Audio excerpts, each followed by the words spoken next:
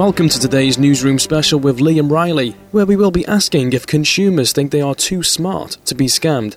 New research from the Take 5 to Stop Fraud campaign shows the UK public think they could confidently spot a scam. However, the findings would suggest otherwise.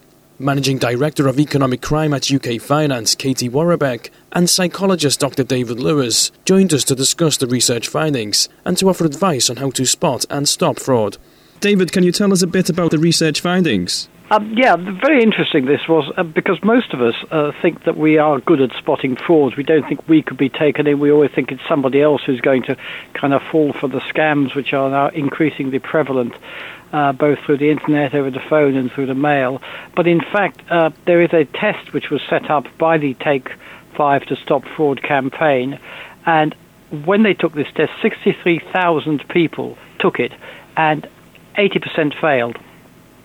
If any of your listeners would like to take it, if they just go through to the Take 5 to Stop Fraud website and then click on the test, take the test, 8 questions, and see how many they can get right. And most people don't get it right. I think only 9%, and we'll just check out 1 person in 10 actually got the questions completely right. So this is rather worrying because we tend to perhaps to think of these scammers as being pimply teenagers in their back bedrooms, but in fact these are criminal gangs. They're highly sophisticated, they're highly well financed because of the money they steal, and so they're able to construct sites which look very convincing. They may come across to you as a site where you've trusted in before, perhaps a financial organization you've trusted, and they copy the site and then they say something to scare you, for example, your security's been breached, you'll have to move all your money across to this new account in order to safeguard it, or they'll arouse your greed. If you move to this new site, we'll give you 20% increase in your investment, or something like that. And the motto is, if it sounds too good to be true, it is too good to be true, so avoid it like the plague.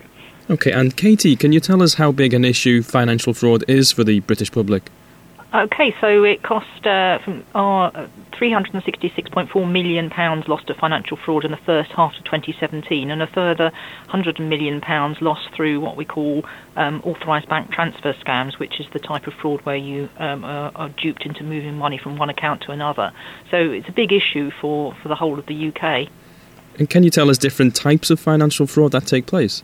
Well, there's the type which I've just described about what they call bank transfer scams, and often this is someone pretending to be from the bank or the police, duping you into moving money from one account to another. In other types of scams, people send texts or emails pretending again to be from the bank or from another organisation that you trust, asking you to click on a link or to respond in some way, and that takes you through perhaps to a dodgy website or through a phone number to the fraudster when you think you're talking to the organisation concerned. So the main thing is, if you're approached by somebody out of the blue, even if it's an organisation that you normally trust, and they're asking you to either give away information or to do something unusual, then that's the time to stop and take 5, think about what you're doing, and don't be pressured into doing something just because they say it's urgent. And for both of you, what advice would you give for people to help them spot and stop financial fraud? Well, I think for me it is about taking that moment. So we have a little motto to go with the Take 5 week, which says, my money, my info, I don't think so. If we were all to just use that every time we're under pressure, I think it would help us stop falling foul of these types of scams.